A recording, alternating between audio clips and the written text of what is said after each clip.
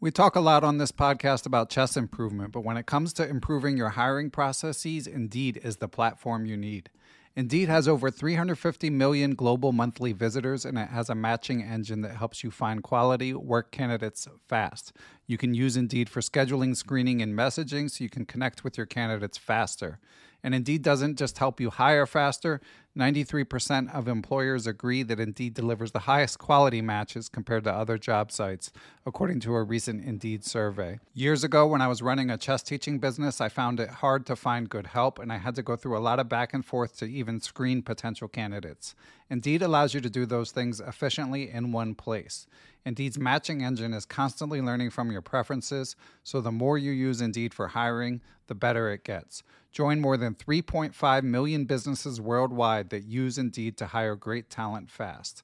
And listeners of Perpetual Chess will get a $75 sponsored job credit to get your jobs more visibility if you go to Indeed.com/chess. Just go to Indeed.com/chess right now, and you'll be supporting our show by saying you heard about Indeed on this podcast. Indeed.com/chess. Terms and conditions apply. Need to hire? You need Indeed.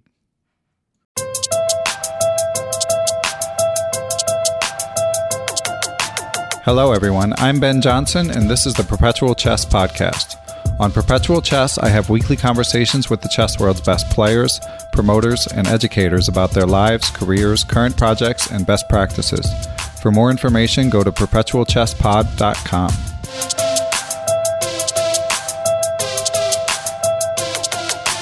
Okay, I am here with Grandmaster Timur Gadeev, coming live from Kazan. He is a globetrotting grandmaster in addition to a blindfold world expert. Timur, thanks a lot for coming on the podcast. Hey, thank you, Ben. Hello to everybody. So you've been making a lot of waves, obviously, with the amazing feats you're putting on with your blindfold chess, and we'll get to that eventually. But right now I want to talk to you about your travels. So you're coming to us live from Kazan in Russia. What brings you there? Well, Kazan is actually the place where a lot of my relatives are nowadays.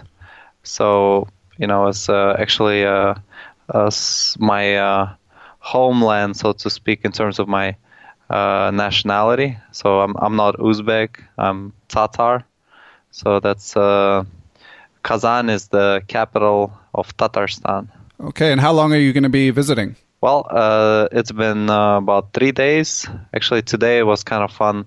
I get to run a cosmic race. So it was just a 10K race I was running, but it was in celebration or kind of in preparation for the day of cosmonauts here in Russia, which is supposed to be April 12th. So we had, maybe 100 people running. Wow. Yeah, and for listeners, we're recording on April 8th. This will be released a little bit later. But Timur is known for a lot of unusual activities for chess grandmasters, I would say. Skydiving, marathons, anything else we should mention, Timur? Well, as far as running, I actually, a number of times that I pushed the limits and ran a marathon. And I imagine I've done maybe about 7 of them, which one of them was actually an extended marathon, amounting to 43 miles as opposed to a regular 24 miles total. Wow, that's crazy. And we'll get to the marathon of your blindfold chess. But when you go running, Timur, do you listen to music or do you just enjoy the sounds of nature? I do the later both. I think the former. I think enjoying the sounds of nature and just even in places that are not particularly endearing. It's still kind of interesting to just kind of see what's going on around you. And hear the natural sounds, whatever the natural world represents nowadays, because, there's people who run in the streets of Manhattan, and that's, well, I guess you could get up to Central Park and run up there. But, I do tend to like to take in everything that's going on around, including all the sounds. And you grew up in Uzbekistan. Did you grow up in the city or the country? Well, I grew up in the capital, and it's transformed quite a bit for introducing. I think nowadays there's a lot more cars. Back when I was growing up, it was a lot. Because I think public transportation was more common. Okay, and what was the chess culture like, Timur? How did you get into chess in Uzbekistan? Well, chess was something that surrounded me and inspired me as a kind of like a family experience, where my grandfather taught me how to play chess, and then my father gave me tips and actually showed me a couple tricks. He would catch me generally, then I learned how to play against those, and we had a couple quite a few interesting battles till I actually started to win games against him consistently, which he would probably be about 1600 level at his best. So he gave me a lot, and then when I turned 7, I had a chess class, or like a little after school program, which actually we had the chess time throughout the school. When I was a good time to get together. I had a chess coach who was very encouraging and kind of fun, and telling interesting stories and jokes, and it was great to have that kind of environment. And coincidentally, just right across, actually in the same apartment complex, I had a classmate who we went to the chess class together as well. She actually kept beating me for a while until I figured out her secrets and gained some experience. But her mother was actually Uzbekistan women's champion, so she was an international master. So it was like everything was and then the most important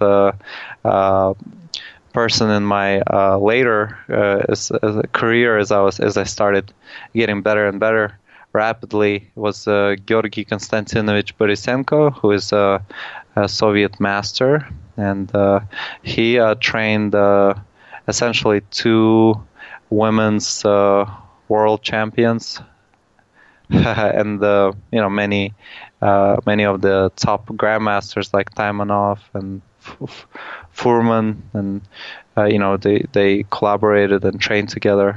Georg Konstantinovich had great results where he beat Tal, Wow. Smyslov, and a lot of those top champions a number of times. So having a chess coach like that is certainly a big advantage in achieving great results fast. Yeah, and for those who don't know, Timur is just an amazing chess player, been as high as around number 70 in the world, and currently 11th highest rated in the U.S.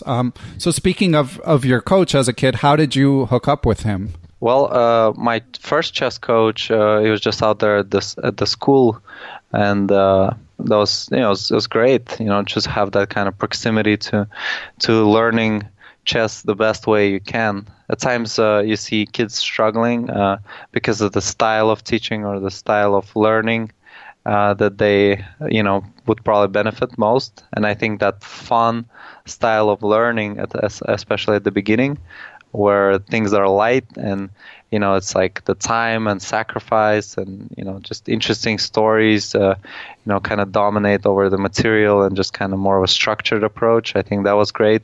And later, as I had the chess coach, the Soviet master Georgy Konstantinovich Borisenko, his approach, as opposed to Alexei Mikhailovich, his approach was obviously more fundamental, based on the essentials of the school of chess, and it's like the positional concepts, and that was really great examples of how I could play better, because a lot of times we went over my games, and he would give me suggestions, and things would be crystal clear almost immediately as as I showed some of the ideas, and he says, well, here's where you can improve.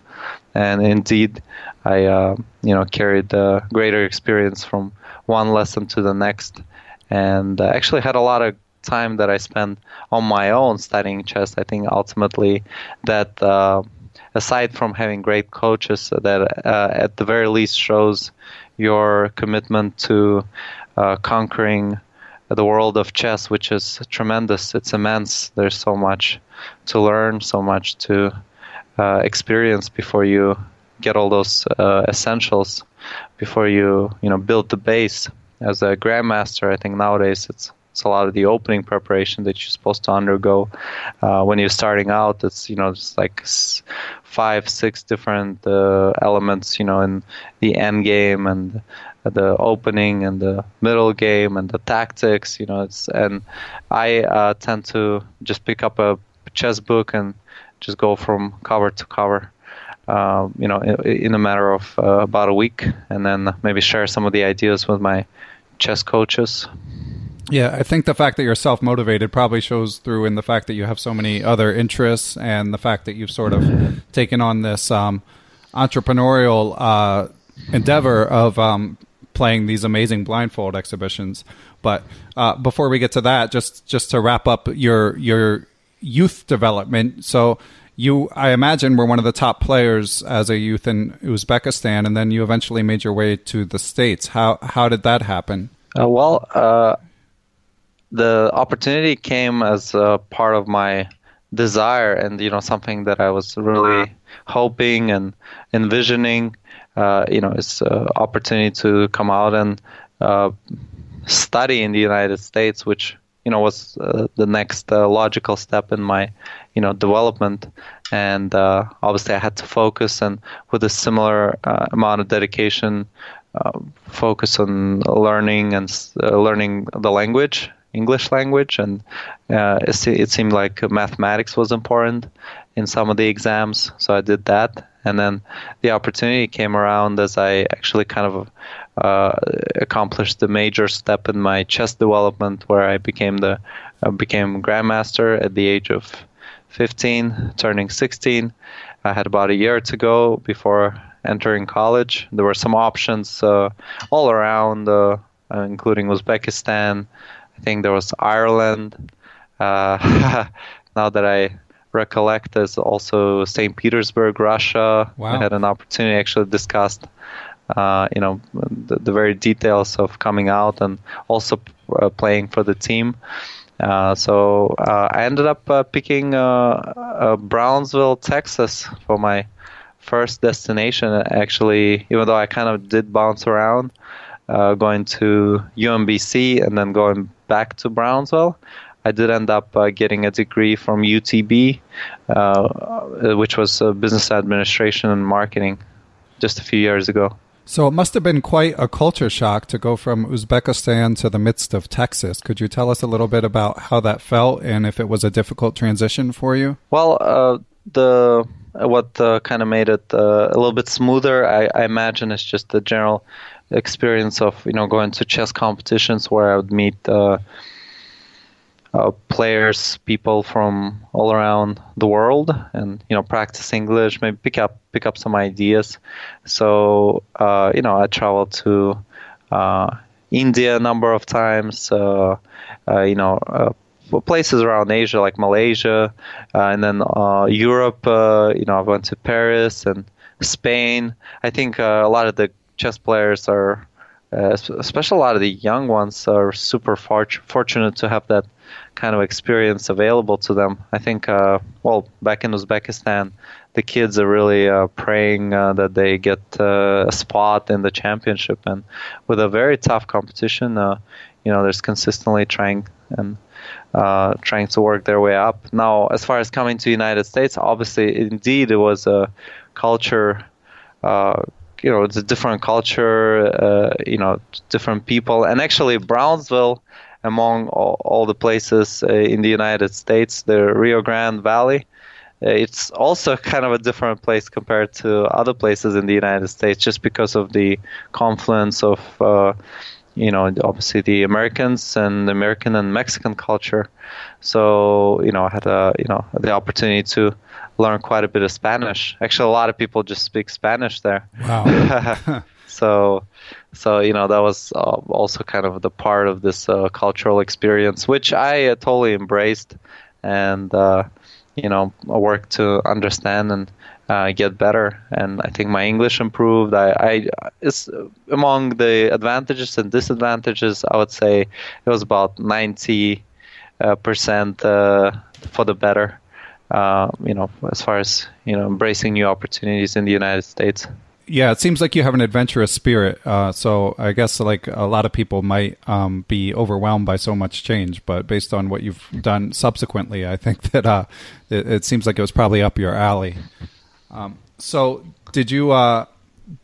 How was the chess study at Brownsville? Were you pretty much self-directed, or did you have coaching? And how did your chess progress while you were there? Well, it was great. As the chess program, it was undergoing its own changes. We had a grandmaster chess coach in place, quite a prominent figure in chess education among club players, I imagine. Roman Djindjikhashvili. Yes, of course. Yeah, legend. Yeah, so he was giving us some training. Now, I got a little bit from him. I feel like later on, when I actually got back to Brownsville, it was chess coach Ronen Harzvi. Mm-hmm. And Ronen indeed made a difference in terms of my approach to chess and just general inspiration to bring up my game. His general saying was like, hey, you're at 2600 and you're actually a 2700 level player. You just gotta work on your openings, just polish up your style. Now that kind of that inspired me to work my way up, and I think I kind of did it in a very easygoing manner, which put very little pressure on me to perform, but rather I kind of embraced the sense of anticipation that something good may happen. Kind of like the result at the North American Open. I believe I got 8.5 points out of 9, which a pretty killer result. Considering I did play 5, maybe 6 Grandmasters in that tournament. So from 2600, I jumped up to 2680. Make it very close to 2700. So that was kind of my experience. Actually, transitioning from mostly just playing a lot of online poker, which I was doing for a while studying. Yet another poker player.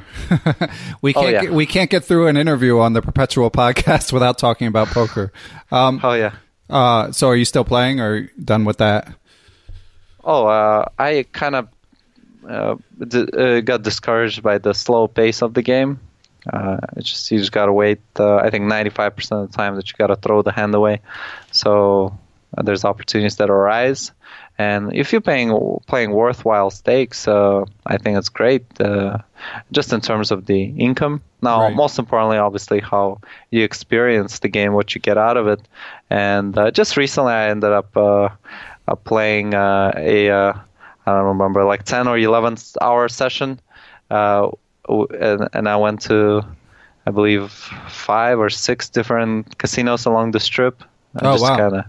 Well, you've had, interesting. Your online footprint makes it kind of hard to pin down where you live, but I know you've got some Vegas ties because you played for the Vegas Pro Chess League, and that's where you did your blindfold exhibition. So do you have like a place you call home currently? I say just in terms of the more official kind of like, or just the main destinations along my kind of going back home would be Las Vegas and Kansas, where Kansas would be the Lindsborg Karpov Chess School, where actually my mother is teaching. So whenever I get a chance, it's kind of tougher destination than compared to like Vegas, because it's tougher to it should be easy, really, because it's like the heart of America where a lot of the planes should be connecting. There should be a lot of great connecting points, but that's not the case. Maybe because there's not as many people, and a lot of the people would just drive instead of flying. So for me, it's like a lot of times my travel destination. Whereas Vegas, let's say, it's beautiful. It's got great connecting points. Always, there's always good flights going anywhere around the country. So it's it's kind of an adventure for me in a way that I do tend to budget where I'm gonna go. If it's too expensive, I end up really finding alternative ways. Or at times, if let's say I went from Germany to Portugal for no particular reason other than the fact that the ticket was costing like 10 euros, I think. And then I went to Seville and Barcelona and Ibiza. And then, heading on for, maybe under $50 for all those destinations. I don't know. There's those great sales that you can just travel for $5 or $10 flying across the world. So you're making me jealous. I like those. Nice. So I take a chance. So Timur, when you're in Vegas, do you have an apartment there, or are you just crashing with friends, or like where do you live when you're in what we would call your home bases? Well, in Vegas, I used to have an apartment that was actually a beautiful place when I played the Millionaire Open. That was just right across the street, so I ended up just walking through Cosmopolitan and over to Planet Hollywood. So the place was adjacent to Aria, and I had like a kind of set of apartments. A lot of times people couldn't believe it's like, oh, where are we going? It's like, that's an apartment. That's like where a lot of people live on a regular basis, and it's just kind of a cool spot with rooftop pool and a jacuzzi and sauna and the gym. And I said, hey, I like this, but actually at one point I ended up maybe traveling 3 weeks out of the months going places, even though I like my place in Vegas, kind of a nice home base to come back and maybe have the opportunity to focus. But after a while I realized it was just a extra expense along with the car and the motorcycle, which require maintenance. So I might get some of those back, but just at this point, that's kind of what it is. I just move on, and whenever I get a chance, I may stay over at my friend's place, or just always opportunities out there. So you got rid of all your stuff? Yeah. Wow, minimalist lifestyle. Alex Yermolinsky would be proud. Well, I'm kind of trying to work my way up to just carrying everything I need in one backpack. So how close are you? Well, now I got to get a formal jacket and the formal attire for an event I have going on in one of the old legendary clubs in London. So it was established in 1830. So they don't mess around you coming out with the jeans and shirts. So you're supposed to bring in the jacket and the tie, I imagine. So I'm kind of just being proactive and trying to figure out how I'm probably not gonna be able to fit it in the backpack. So I mean, it's probably not gonna be a good idea. So there's always the additional components to life that kind of make minimalism challenge your idea, the concept of minimalism. One thing actually that's kind of a drastic is I plan to let go of a cell phone. Mm-hmm. And this is as I'm just fascinated with some of the applications that you can use to call internationally and just keep up a communication with just people all around the world, and it just makes it really amazing. You can send messages. Really, it's just about free, and there's great international plans, and just communication is wonderful considering how much I travel and how awesome it is to be able to connect with people around the world. I think it's kind of crazy to be able to actually take a chance and let go of this form of this well-established, built-in form of communication, kind of like an extension of the arm, your cell phone. People lose their cell phone, or they leave it at home and they freak out. And I mean, I kind of do too, but I'm just curious to see how that, not having a cell phone will affect my lifestyle. I don't know, my thinking, maybe the way my time is spent. Yeah, well, Wesley So has shed his cell phone, so maybe it'll help your chest too. Go ahead. I think there's different lifestyles. I think for Wesley, I'm not I don't know him that well, just in terms of his personal details. But I imagine especially if you're a professional chess player, or just someone who really just dedicates themselves to one thing, and just is able to really focus in and make that happen. I think that's great. Maybe like scientific research, or kind of on the other form of spectrum where you just kind of go into the woods and just disappear, and then, well, what the hell do you need a cell phone for? So for me, I think it's a little bit tough in terms of just being able to actually still stay in touch, considering the pace of my travel and all the opportunities along the way. It's kind of a tough dilemma to be able to let go of actually social media as well. So we'll see how that goes. Yeah, it's got to be tough because you also have to plan business opportunities and stuff like that. But maybe you could get one and keep it turned off for the most part. But I want to get back to you mentioned going to a club in London. So when you go to all these different places, are you going to lots of clubs, or is this just sort of like a certain place that you want to get to? I had the vision to do that, to come out and spend time in Great Britain, and it's kind of a good adventure to try out along the way, going back to US for coming back from Russia, which my trip to Uzbekistan and Kazakhstan, where I actually ended up doing an event, it was quite spontaneous as well. So I'd say it's about 50-50 for me when I go and do something. Actually, probably more so structured around my events, but still I'll go explore, or just try out a new destination. Kind of like the way I went to Stockholm, Sweden, for a few weeks, just to hang out with my friends who kind of having get together and say, hey, come on out. I say, okay, it's going to be kind of expensive, and trying to work out a budget in a place like Stockholm.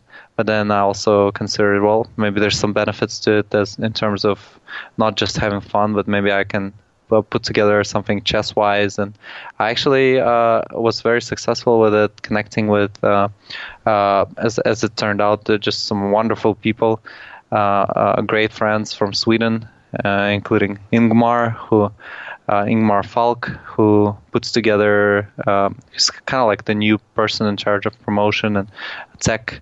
So he, ended up helping me put together this blindfold exhibition match. We had all the DGT set up, all the technology. I met a lot of great, kids and parents and coaches, and it was kind of fun. But that was kind of a spontaneous trip, which turned into a blindfold chess trip, and just sharing my vision and kind of promoting chess in the world.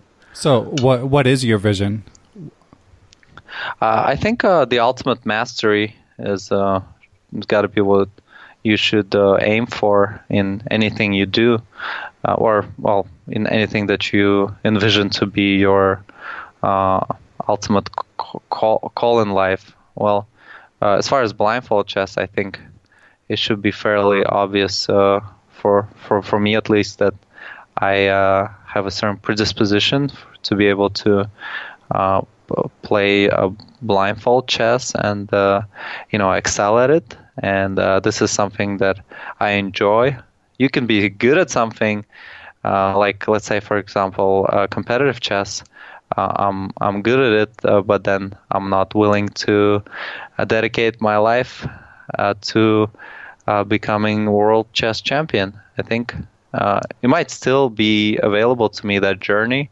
It might be a lot tougher than had I made the decision, like let's say back when I was 16 and just became a grandmaster. But it's like whatever you get at the point in your life. Say I was watching a movie about Rashid Nejmedzinov, and that's the local Tatar champion. He was five times the Soviet champion, and actually along the ranks of Botvinnik, I believe Spassky. I think some of those guys actually didn't indeed became grandmasters at much later ages, and whenever that opportunity comes along, you can try it out. Now at this point, aside from blindfold chess, I have other passions kind of for extreme sports in particular, and despite being almost 30 at this point, I think this is something that I could take on, and I have certain predisposition to, well, at least just try it out and have some fun with it. So, yes. But ultimately, I think just one point that I wanted to make is just the fact that when you want to make something happen, it's great to have that psychology that you're really going to dedicate your life to it. And among those things is definitely blindfold chess. Yeah, so I think most listeners will have at least some awareness of the amazing feats you've done. But just to review, so in December you did a simultaneous blindfold exhibition in Las Vegas where you played 48 people over 19 hours. And what was your score? And do I have those details right? Well, that was the ultimate event that I was able to pull off, and in with the help of great mentors, friends, all the people who came out and actually took on the challenge. So the ultimate victory was enough to get me into the book of World Guinness World Records, so which was certified and established just a couple of weeks ago. Now I ended up making 7 draws, 6 losses, and 35 wins, which ended up being 80% victories.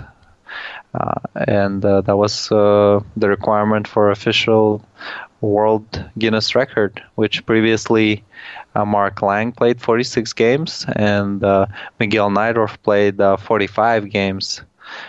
So I excelled and took over those records. At this point, Mark, he's a FIDE master from Germany.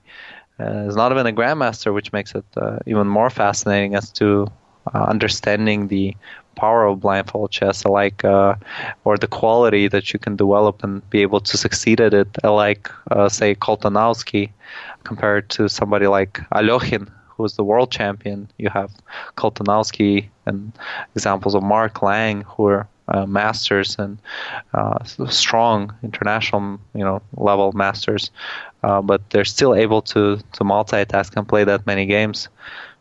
Yeah, it's just a staggering feat, and it's funny.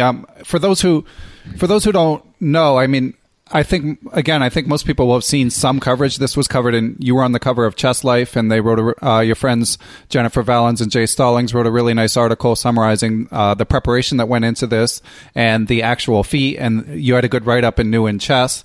So, not to mention, there's coverage all over the internet. So I think people who want to dig into what you accomplished will have ways to do this. So why don't you tell us a little bit more about what your future vision entails for your blindfold travels? Well, interestingly, Mark actually wants to challenge my record and bring up the stakes and play 50 games. So that will certainly influence us to, say my next step.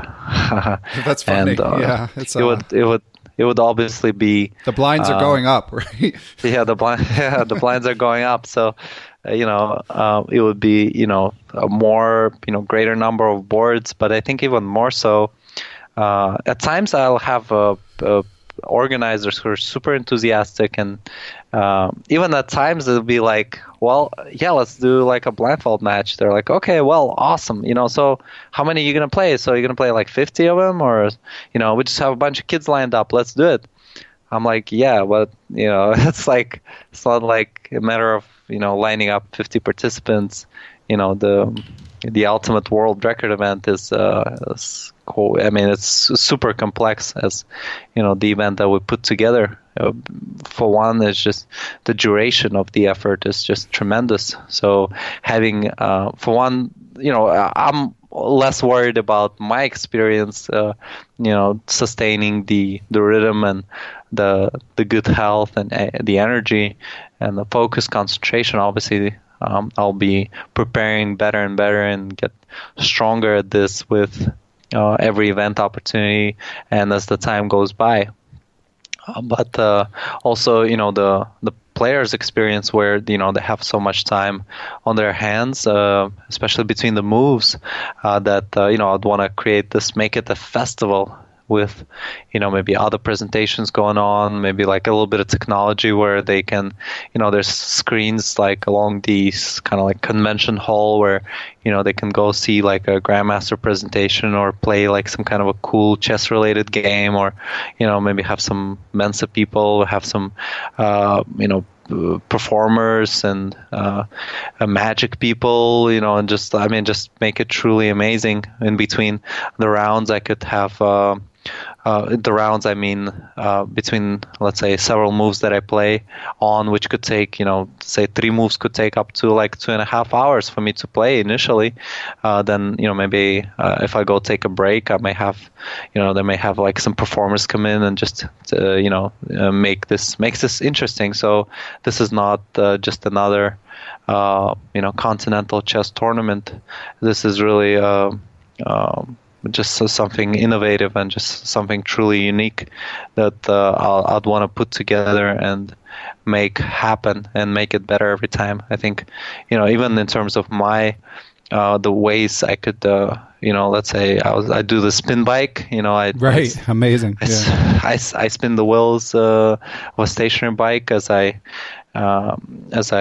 play my matches, which helps me keep concentration. Now, I see there's like opportunities to create some variety in terms of that, and potentially sponsorship opportunities for like one of those spin bike or even water spin bike companies sponsor that, like the aqua bikes. Right. We could have like a little aquarium and maybe set up the bike and I could be spinning and within that just make it kind of cool, interesting, more spectacular. Just work through all the details, how the moves are executed, just everything could be, at least, 10 to 30% better, more interesting, more innovative. Especially, I think this is the experience that I share with the world. We actually had several players connect from online, so we could make that more interactive, more interesting, more engaging, with a little bit time preparation that we could invest in putting it ahead of time. So there's all these parallels, all these things that could make happen, and there's definitely tremendous resources that would be required to pull it off. So I'm very patient with anticipating those opportunities, and I hope I'll be ready for my next feat. Nice. Yeah, a lot of long-term vision, it sounds like.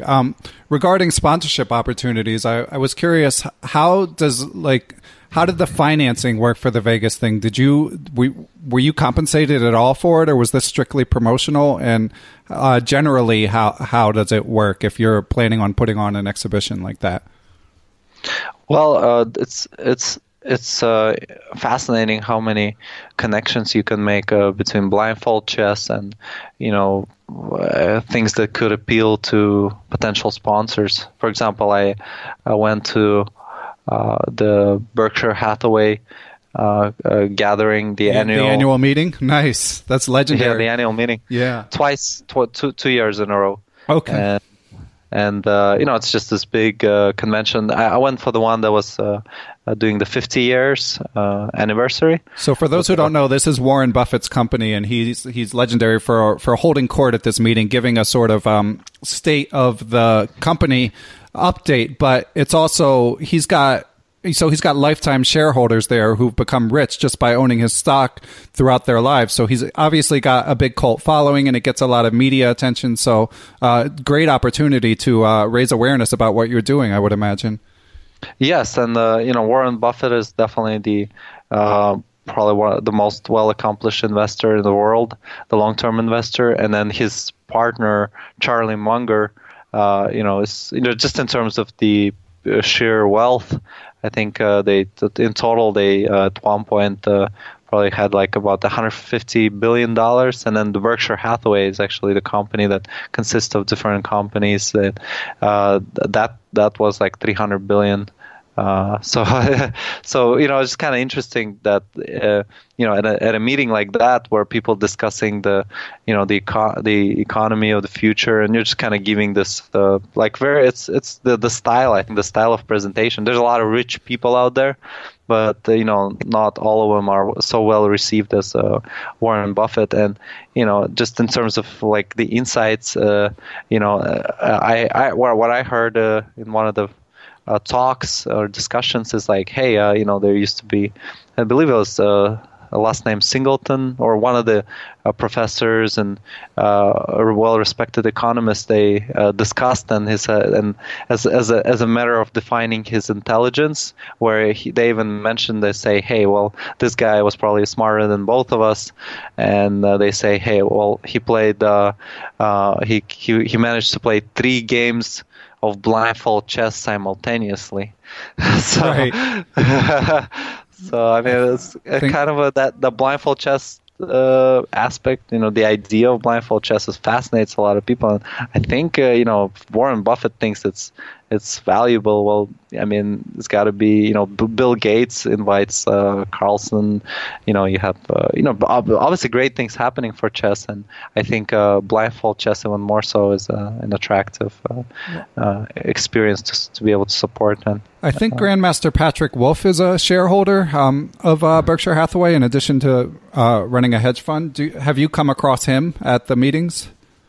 I think he actually even did a blindfold match over at one of the meetings. So this year, actually, I was thinking of reaching out, but ended up having an event that weekend, so I didn't try too hard. But there's, I imagine there's also other opportunities for, corporate events, and I actually.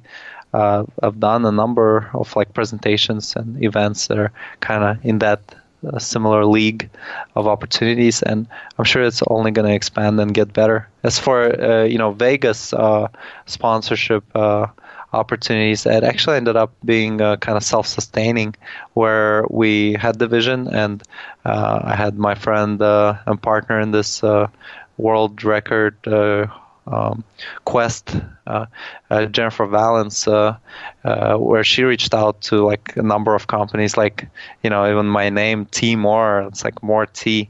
Right. It's so I was like, hey, let's reach out to tea companies because you like tea, or fresh squeezed juice and this and that, and spin bikes, and so it was a lot of reaching out that she was doing, in terms of, some of the people that she actually knew, even for closer personally, and then some of the people we met along the journey and shared information.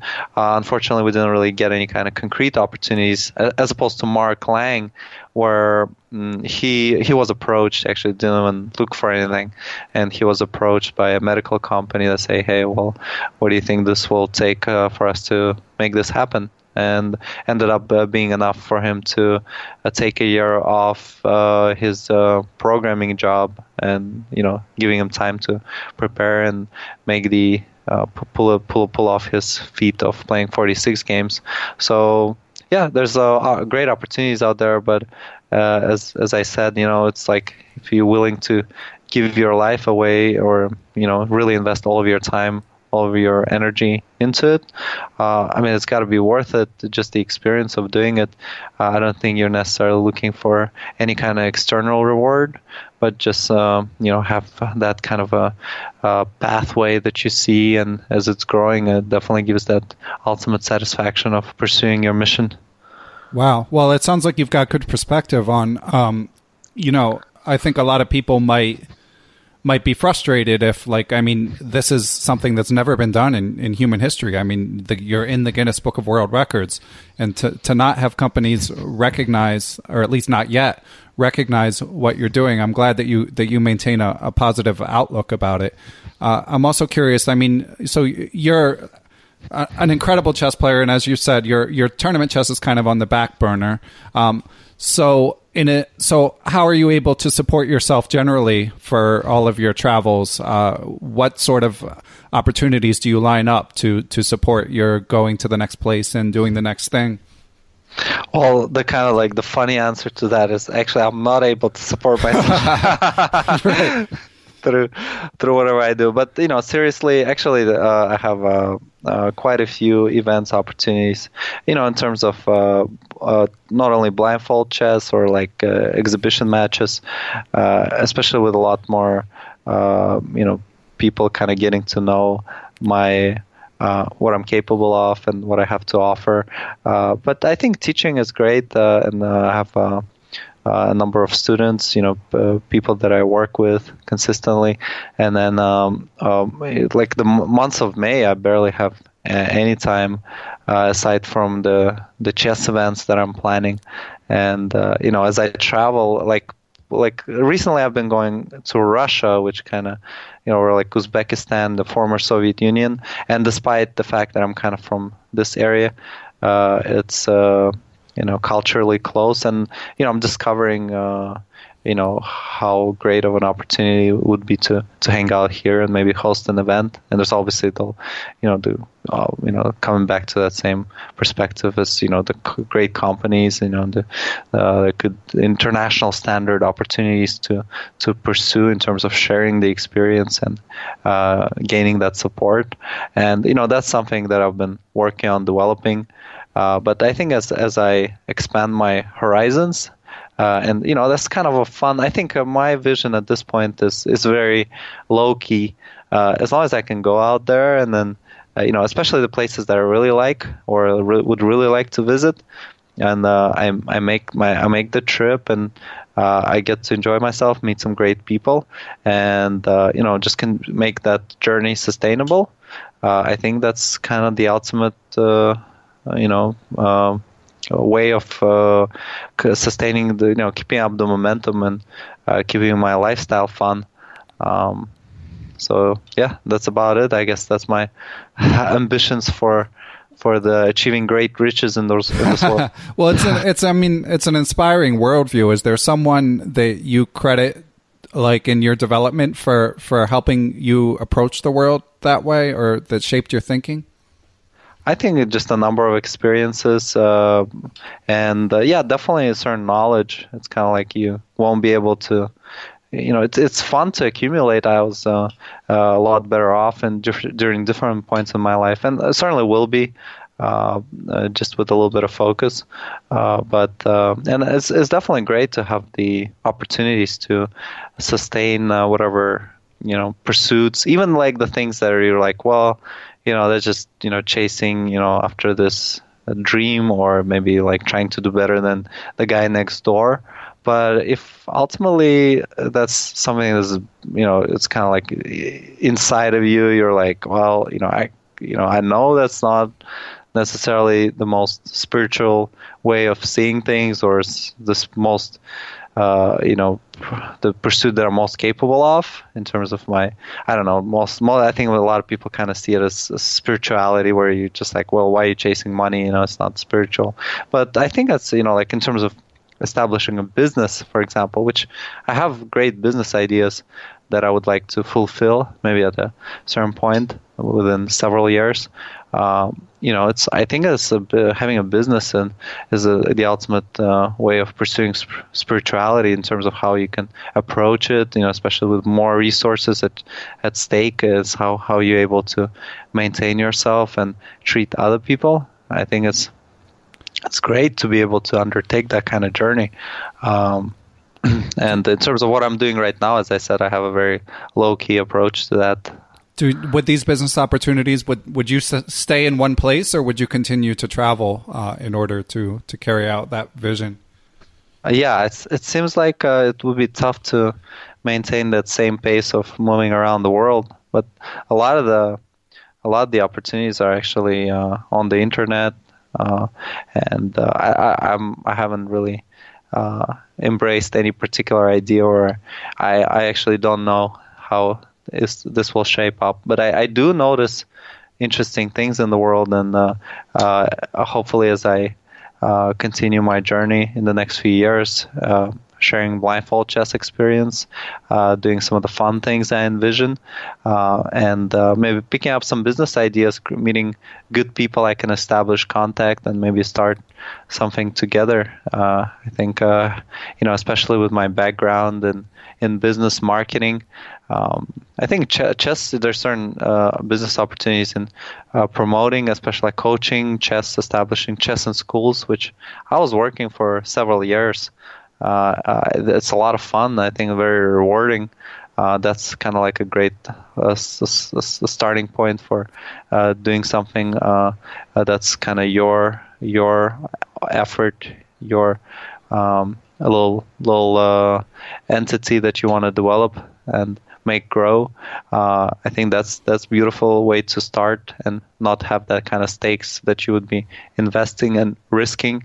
But also kind of fun to get away from the world of chess for once and just do something maybe completely different, or something that's inspiring. For me, it's the green energy. It's not it's at its strongest point at this point in time, but I feel like especially with the oil and traditional ways of generating energy. But I think the world ultimately is driven through energy resources, and having the more sustainable way to approach the lifestyle would really determine the future of the planet. I think I had a friend that's like, oh man, it's kind of like Americans always want to save the world, so it's like yeah, I guess it's contagious, right? So right. You kind of want to maybe approach things globally and just see what's not working exactly, and there's definitely some things to improve. And I'd say just in terms of generating and using energy, I think the green energy, the sustainable energy is definitely the way to invest time and explore and really once again dedicate a lifetime. So would you dig into the science of this, of green energy? Would you have your own ideas about how to create it, or would you be more on the business side of things? I'd say both. I think you kind of got to be obsessed with every little aspect of it, which a lot of times I'm noticing just inconsistencies. Just having that kind of chess/business mindset. You see, why this guy's not adding value this way? Why they're not using up the resources? Why are they charging so much when they can charge a little bit less? And get more opportunities, or vice versa. So it's it's that experience. For me, I think it's more of like just everything really.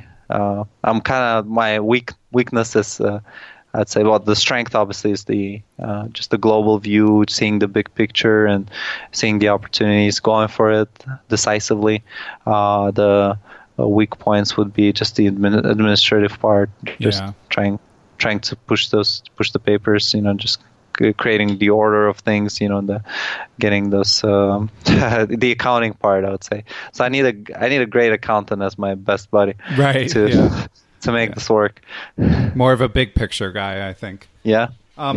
So, Timur, I can't let you get out of here without talking a little bit more about the mechanisms of the blindfold play. I know you've talked about this a fair amount, but this is a hardcore chess enthusiast audience. So, what tips can you give chess players for how to improve their visualization and particularly just their ability to actually play game or multiple games blindfolded? Well, actually, this is a great way for me to express my knowledge, my creativity, my approach to blindfold chess. And I know Kaltanowski put out a couple great books out there, but those kind of include his games, a few stories from his travel, which was truly impressive. I think he's been to almost every country in the world, doing some kind of blindfold exhibition matches there, so it's amazing. But ultimately I don't think he put out the kind of especially one thing I would want to try is that night tour where he played three games blindfold. 3 boards. He basically had the knight moving all around the chessboard, trying to hit every one of the squares but once, and he did it blindfolded, one move at a time. Then he as he went through the tour, he would collect a piece of information from the audience, maybe their phone number, wherever was on their mind, the name, the country, the place, and he would go through all those 64 on three boards, so 64 times 3, and then as he would complete the tour on every one of the boards, and those probably were 3 different tours that he did on each one of the boards to make it more interesting. Then on the way back, he would bring the knight all the way back up to the initial square, and he would recollect every one of those little pieces of information on each one of those boards. So, how did he do it? Well, probably he, if you ask him back at that point, he was famous for, the crazy stories, whatever, so he probably give one of those tricky answers. But I would love to find out how exactly, what kind of technique, what kind of journey, what kind of memory palace he used to be able to pull that off. But I could share, just in terms of techniques for blindfold chess for an established chess player already, let's say 1700. I think that's generally the intention for players of that strength, and maybe up to 2200 to kind of practice and master their game. Well, one practical suggestion, you can actually just even go online and there's a blindfold chess mode on different websites, chess.com, Play Chess. I don't know if I don't think ICC has it, but a lot of the websites, they have the blindfold chess mode. You can have all the pieces removed. I think Play Chess even has the option of having your chess pieces invisible and having your opponents visible, or vice versa. I mean, you can play around and try playing those kind of games. I even got to a point where I was able to play bullet blindfold chess. I saw you do that on the Chess24 video with Jan. That was amazing. Yeah. just So shocking. So are you still actively trying to improve at blindfold, or do you feel like you have the skill now and now it's a matter of raising awareness and just growing the number you play? Well, just in terms of my experience at the World Record event, I think that was the ultimate test and the ability, and it was kind of revelational just because of that higher sensitivity as to what's going on. Is just that in the moment experience, because I just couldn't give it this a second shot really. It's just one time, and just considering all the effort and time that was invested into it, I had to really be on in my 100% focus. And I had a lot of great insights. At times I'll look at a position and I'll kind of see it from my opponent's perspective, which is kind of crazy, but it does happen when you multitask. So I'll kind of have that internal brain surgery where I just kind of turn that board around and just start seeing it from the right perspective.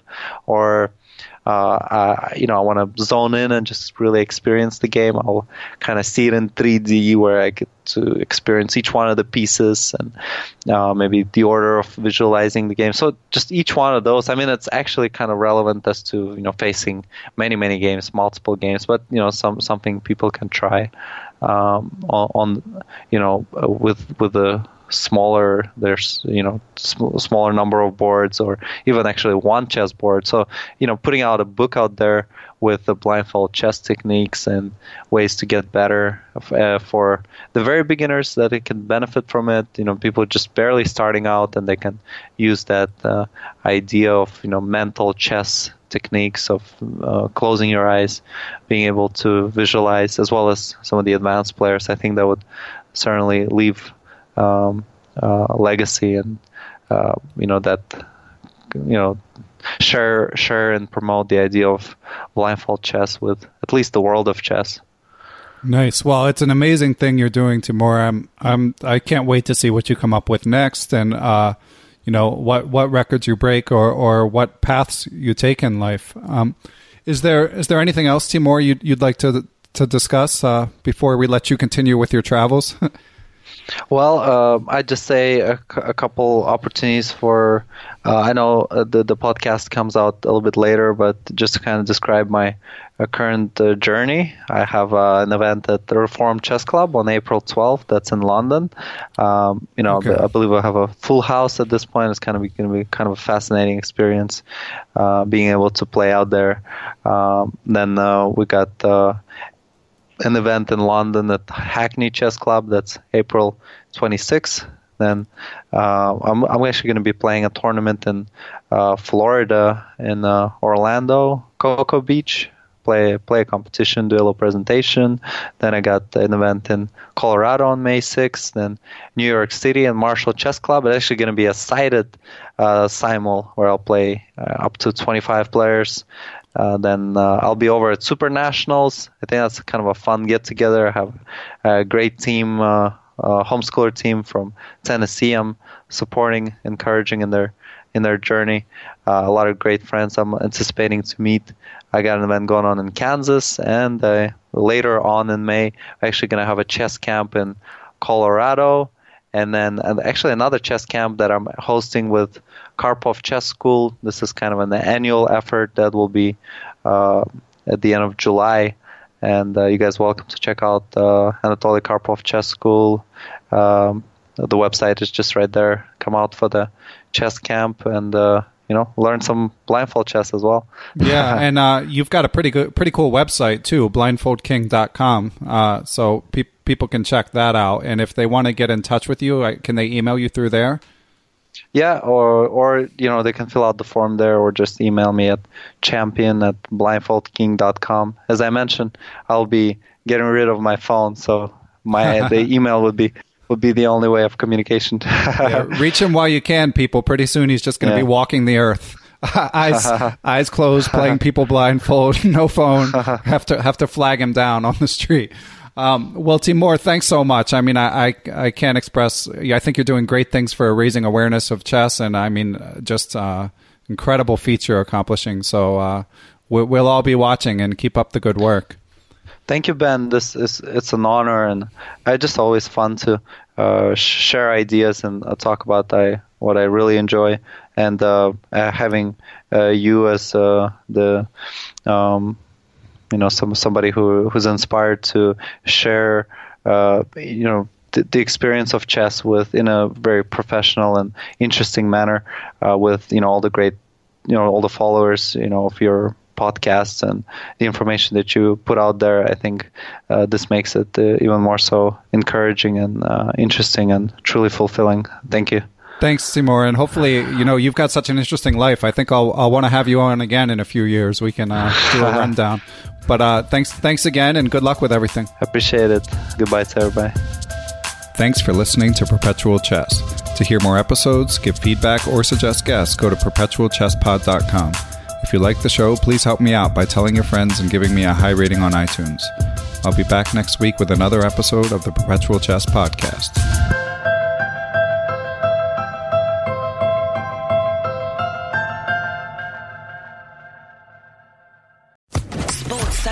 Podcast Network.